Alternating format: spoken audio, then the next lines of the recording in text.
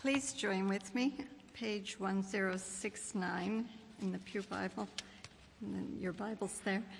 John 6, starting with verse 4 to 15. The Jewish Passover feast was near. When Jesus looked up and saw a great crowd coming towards him, he said to Philip, "Where shall we buy bread for these people to eat?" He asked this only to test him, for he already had in mind what he was going to do. Philip answered him, 8 months' wages would not buy enough bread for each one to have a bite. Another of his disciples, Andrew, Simon Peter's brother, spoke up. "Here is a boy with 5 small barley loaves and 2 small fish. But how far will they go among so many?" Jesus said, "Make the people sit down." There was plenty of grass in that place, and the men sat down, about 5,000 of them. Jesus then took the loaves, gave thanks, and distributed to those who were seated as much as they wanted. He did the same with the fish. When they all had enough to eat, he said to his disciples, "Gather the pieces that are left over. Let nothing be wasted." So they gathered them and filled 12 baskets with the pieces of the 5 barley loaves and left over by those who had eaten. After the people saw the miraculous sign that Jesus did, they began to say, "Surely this is the prophet who is to come into the world." Jesus, knowing that they intended to come and make him king by force, withdrew again to a mountain by himself. This is the word of the Lord. Continuing on the same page from verse 25. Jesus, the bread of life.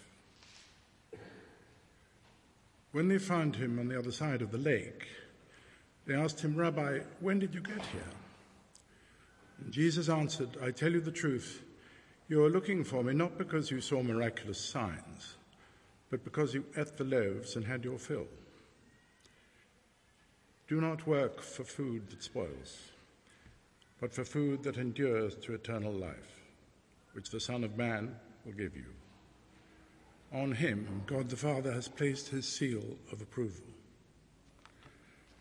Then they asked him, "What must we do to do the works God requires?" And Jesus answered, "The work of God is this, to believe in the one he has sent." Then on to verse 48 on the next page. "I am the bread of life. Your forefathers ate the manna in the desert, yet they died. But here is the bread that comes down from heaven, which a man may eat and not die. I am the living bread that came down from heaven. If anyone eats of this bread, he will live forever. This bread is my flesh, which I will give for the life of the world." This is the word of the Lord. Thanks be to God. Speak, O Lord, as we come to you to receive the bread of your holy word. And we want to pray that none of us would leave feeling empty. Fill us as we come to feed off you, the Lord Jesus Christ. For his name's sake we pray it. Amen. Please do be seated. And we're in John chapter 6, as was in both of our readings. So do turn back to that if you've lost it. Page 1070 is where the main chunk of it is. Let me make an assumption. We love eating, or at least I love eating. We love eating because we love being full. The average person, I've worked out, eats over 8 million meals in the course of their life. Some more than others, I'd be towards the upper end. And that adds up to over 32,000 hours of eating in one lifetime. If you're a film buff, that's enough time to watch Die Hard 15,000 times, or to become a concert pianist, I'm told, 3 times over. All that time spent on eating. And yet we'd be mad to think, wouldn't we, that time was a waste of time. Because without food, we go through a spectrum of increasingly nasty feelings. We feel hungry, we get a tummy ache, I feel bad-tempered, and then I feel faint. I begin to scavenge for anything and everything to eat, and then somewhere down the line we die. We need to eat because we need food. We need food because food is life to us. And in this passage, Jesus makes the most extravagant claim to us. He claims that he is food to us because he is life for us, that with him we will never get that spiritually hungry feeling ever again. Our passage is a very well-known one, no doubt, if we are churched or unchurched. It's called the feeding of the 5,000, but I want to suggest it needs a rebrand. There were 5,000 men, if you read the passage carefully. Thank you, Jeannie, for reading that part. If you count the women and the children, why wouldn't we? It was the feeding of the 10, 11, 12, some commentators think even 20,000 people.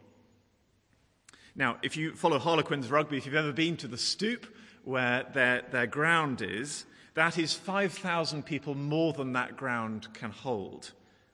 So picture the scene. Jesus is there faced with a massive rugby crowd of hungry people, out of range even from a cardo delivery. And there's a problem. His followers are panicked, verse 7. 8 months' wages would not buy enough bread for each person to have a bite. Let's break that down into the UK average wage, I'm told. They're saying £23,000 would not be enough money to fix this problem right now. And then something laughable happens. It is laughable, isn't it? We'd laugh if we weren't so over-familiar with it. Verse 9. Andrew gently encourages a boy or a young man, it could be, out from the crowd, clutching his little packed lunch. Now, the young man is charitable, he's kind, he's noticed there's a problem, 20,000 people and no food and rumbling tummies. So he offers his paper bag of Greg's baked goods, 5 barley rolls and 2 pickled fish. How sweet of him. How naive of him. But then Jesus steps in, verse 11. He took the loaves, gave thanks, distributed to those who were seated as much as they wanted. When they all had enough to eat, they gathered up the leftovers and filled 12 baskets with the pieces. Don't you think it must have been the most appreciated packed lunch in the history of packed lunches? With Jesus involved, there was more left at the end than there was at the beginning. I've never been part of a meal like that. It's a picture of ultimate satisfaction, of fullness, of plenty, of life. And later on, Jesus tells us why he bothered to do it. He says, it was a great big advertisement, a huge billboard I wanted to put up to display who I am and what I came to do for you. Verse 35, I am the bread of life. He who comes to me will never go hungry. Now, today's our second in the series looking at the I am sayings of Jesus. Last week we saw he claims to be the I am who I am, the Yahweh of the Old Testament, and it blew many of our minds. Amazing. And this week he adds a noun to those 2 words, I am bread. I am the bread of life. He adds detail to tell us what the Yahweh of the Old Testament has always been like. And he says it's me. Now, I've got 3 words to take us through, 3 headings. If you're a note taker on the back of the notice sheet, they are as follows: signs, blindness, and bread. Signs, blindness, and bread. The first one, signs, will help us to read John's Gospel. The second one, blindness, will help us to see Jesus. And the third one, bread, will help us to feed from Jesus. So firstly, signs. You'll notice if you read chapter 6 when you get home after Sunday lunch that a great deal of the debate and discussion takes place and revolves around miraculous signs. Verse 24. Some of the crowd who were fed the previous day have chased Jesus across the lake to a place called Capernaum. Jesus greets them with a challenge. I tell you the truth, you're looking for me not because you saw miraculous signs, but because you ate the loaves and had your fill. Miraculous signs. Have a look at verse 30. The people ask Jesus, what miraculous sign will you give? Now, as with last week, we would do well to get our grammar handbook out, if you're willing, as we work out how those two words relate to one another. Miraculous and signs. The word sign, you'll remember, is the noun. That is the focus. That is the thing which has been done. The word miraculous is the adjective. It is used to describe the noun. In other words, John tells us that the main focus of this whole thing is a sign, not, when it comes down to it, a miracle. Sure, the signs happen to be miraculous, but John won't let us reduce them down to miracles only. They are more than miracles. They are signs. To call them miracles only, as we so often do, myself included, would be to confuse the thing with the adjective. And here's the thing, signs point away from themselves. Miracles tend to point to themselves. Signs point away from themselves. And if you'll excuse the pun, that is their significance. That is their significance. Imagine for a moment if a long-lost Canadian uncle wrote to me. I recognized the postmark on the envelope and I was amazed. So amazed, in fact, that I never bothered to open the envelope. I just went around telling you all that he's written to me. He's written to me. This long-lost Canadian uncle has written to me. And you would say, well, that's fine. But what did he say? Have you opened the envelope, John? Have you read the letter? What's he like? Where's he living? Why has he been lost for so long? Why don't you open it, you stupid boy? You would say to me. Because letters tell us far more than envelopes ever could. And so it is with Jesus' signs. Just noticing that he did stuff which we couldn't do, miracles, is all very well. It has the postmark of divinity on it, and we could get excited about that postmark. But for goodness sake, we need to open the envelope and read the letter. Look at the details of the miraculous signs, for therein lies the self-communication of the sign worker. Therein lies the sign, therein lies the significance, the significance.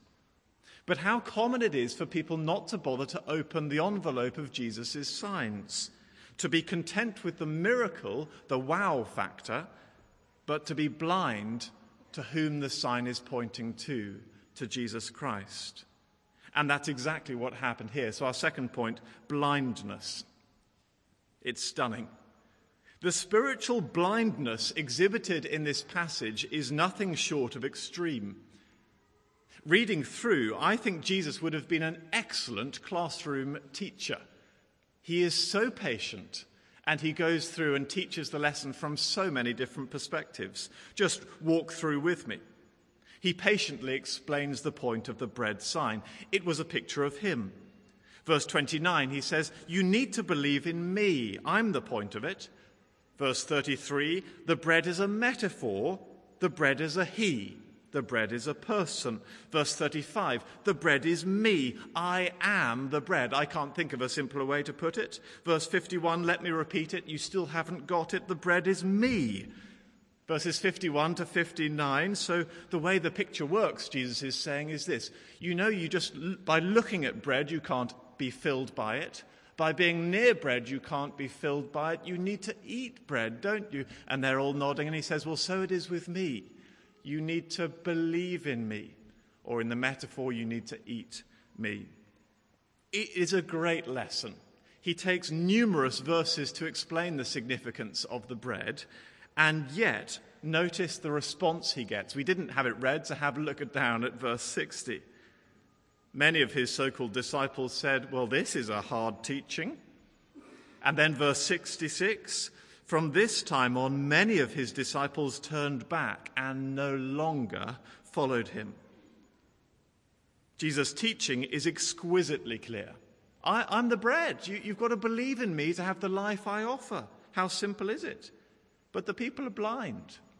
They can't get it. They can't see what he's on about. They have a spiritual glaucoma, as it were. And what caused their blindness?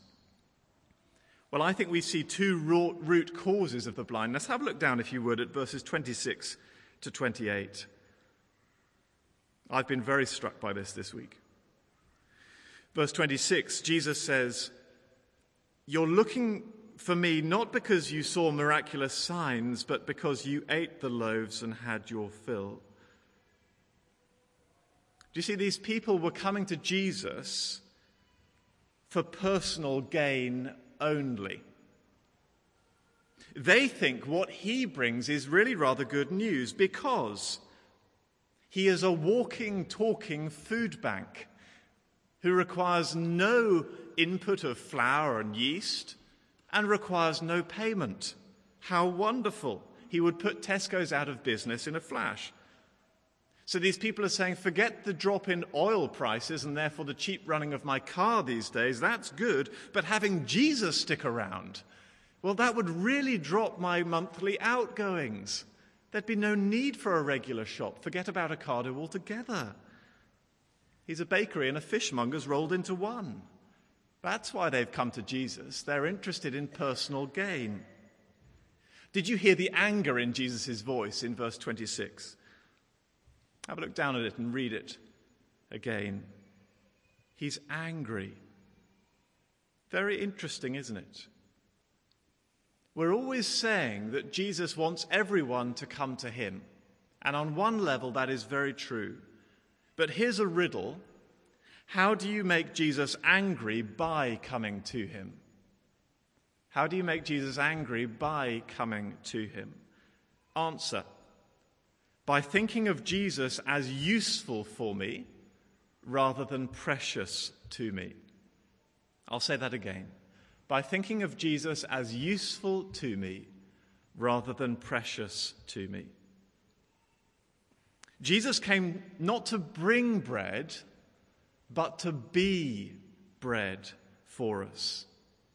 And these guys just don't get it. They're blind. They just think he's a blessing vending machine. They're blessing bounty hunters. They fail to realize that he is the blessing that they need. Let me make a few provocative statements.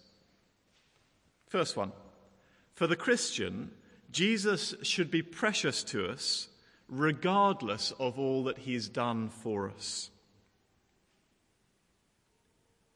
Next one. Jesus is the pearl of great price, regardless of his forgiveness of us, his sanctification of us, and heaven ahead. I wonder what you think of those statements.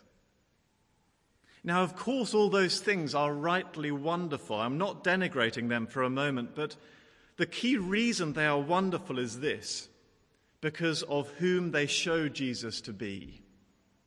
Not supremely because they bless us. And if we come to church or to the Bible, if we come to Jesus and we just want Jesus to be useful to us, to be the cherry blessing on the cake of our lives, then we will be blind to Jesus himself being the blessing we were seeking all along. So selfish motives in spiritual inquiry lead to blindness. They frustrate the whole thing. Secondly, the second reason for the blindness, I think, is this: proud self-sufficiency. That leads to spiritual blindness as well. Verse 28, Then they asked him, "What must we do to do the works God requires?" Don't you think that is a profoundly arrogant question to ask? They know God has standards and requirements on human beings, but they assume that they will have no problem in meeting every one of them. They just need to be educated in what they are. Just tell us what we need to do for God and we'll do them, probably on Monday afternoon, and then we'll get in his good books. It's a very arrogant question to ask. It's proud and it's self-sufficient.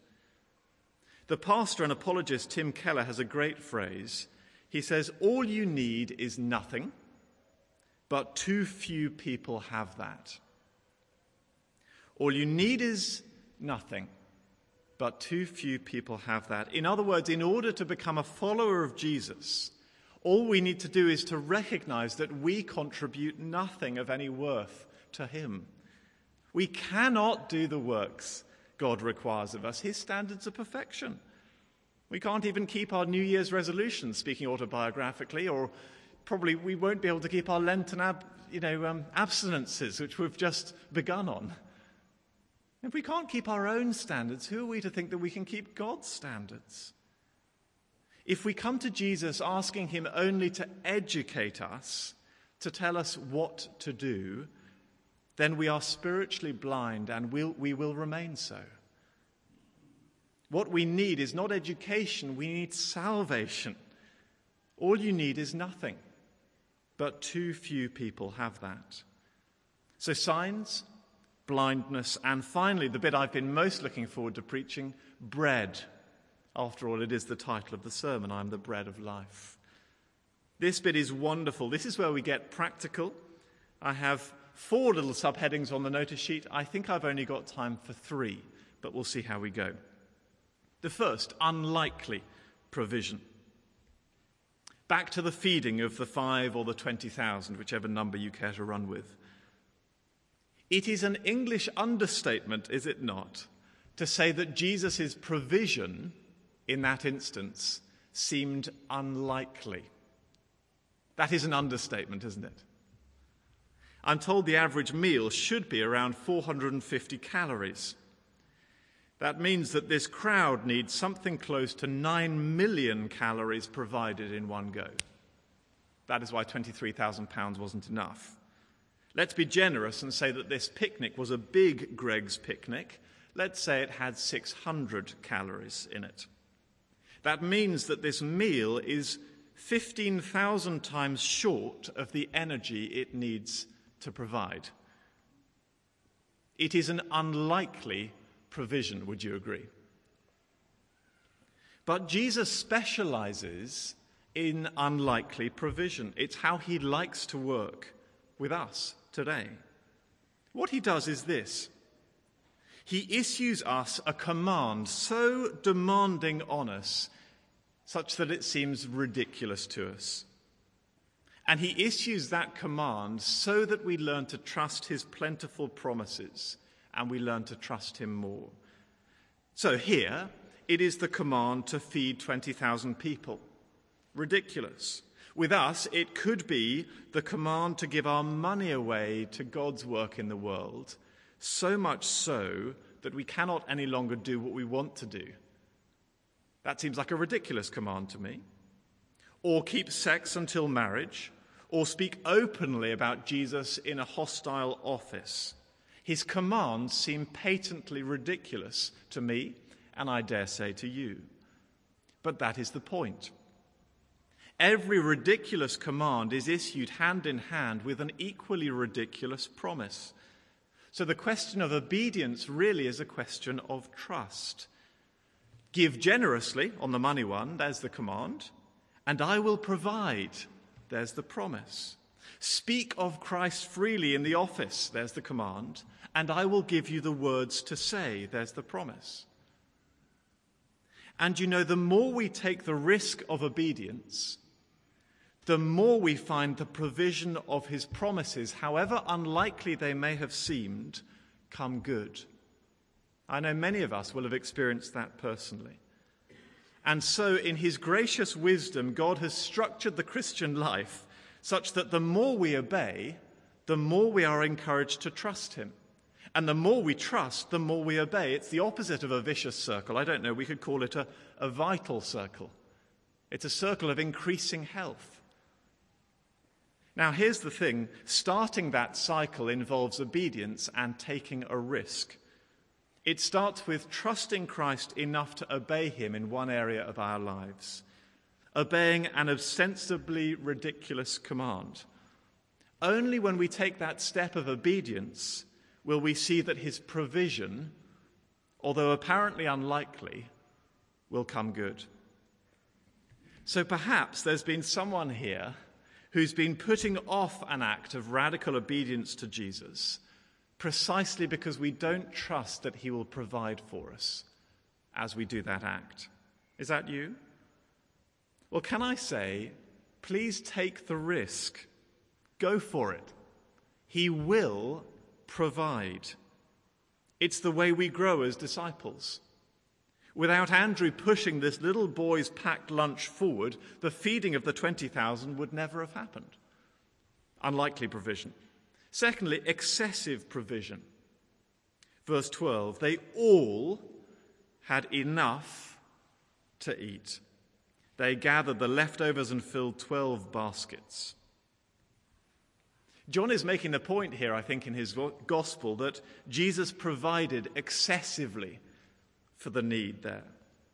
You always know it's a good meal, don't you, when everyone has seconds and yet there's still leftovers for Monday morning or whatever the next day is. I love leftovers. And friends, John chapter 6 is a sign telling us that spiritually speaking, Jesus is more than enough for us. He is excessively enough for us. Let me share a tragedy with us. I meet so many Christians who are spiritually starving. They feel empty spiritually deep down in their souls, not content with Jesus. Why are they spiritually starving? Well, here's the killer. Here's the thing that really gets me. It's because they're not feeding off Jesus. He's there waiting to feed us in the Word of God, in fellowship on a Sunday here, in home group, at Altogether Tuesday, in that keen Christian book or that blog on the internet. He's there willing to feed us, waiting. There he is waiting to do it. And yet there we are, moping around, complaining that we feel spiritually hungry and refusing to go to him. That is a spiritual tragedy. And it gets worse, I think, because we're not allowing Jesus to feed us. What do we do then? We go and snack on other things, spiritually speaking. This is speaking about me, you understand. This is what I do. I go and feed on the Facebook feed. Interesting, that's the noun, isn't it? Feed. BBC Sport and News, TV, magazines. That's what I go and feed on. And it's not that those things are wrong, it's just that they're not going to feed me. Even the most cultured novel or box set or symphony cannot feed me spiritually, can't do it. And so when we go to those things instead of Jesus, we are lining up for candy floss, spiritually speaking, when the spiritual bakery is just next door. And it tastes sweet, but it sure doesn't feed me. It leaves me feeling empty. So can I beg with you to feed off Jesus? I reckon in our rooted youth group, there are a tiny handful of the members there who are regularly feeding off Jesus in his word, the Bible. And can I say it shows? Those members of the group are growing. They are growing in their faith, and it is wonderful to see. But the others are stagnating and starving. And I just want to say, Sunday by Sunday, as we meet as a rooted youth group, feed off Jesus. His provision is excessive. He's more than enough. I'm going to finish finally with this life-giving provision. It's largely hidden from us in our supermarket cling film food culture. But put starkly, there is an equation, a brutal equation, at the center of every meal that you and I enjoy, and it's this. Either I die or it dies. Either I die or it dies. Whether it's a carrot or a cow, a lamb or a lettuce, either the food dies or I die. Would you agree with me? The only thing which is exception to that rule is a few minerals, maybe salt occasionally. But there is a death at the centre of every meal, and rightly so. It would have been very obvious in the agrarian society of Jesus' day. Now have a look down at the end of verse 50. We didn't have it read. Jesus is the bread which one may eat and not die. In other words, eating him enables us to live. End of verse 51. This bread is my flesh, which I will give for the life of the world. In other words, he's willing to die so that we might live. He embraces that brutal equation at the center of every meal, and he says, I don't want you to die, so please eat me. Please believe in me. I'm willing to take the hit for your life.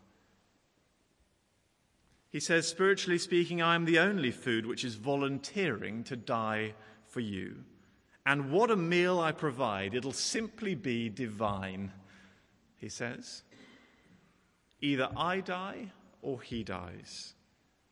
And can I say, friends, he's already chosen his path. He has already died for us.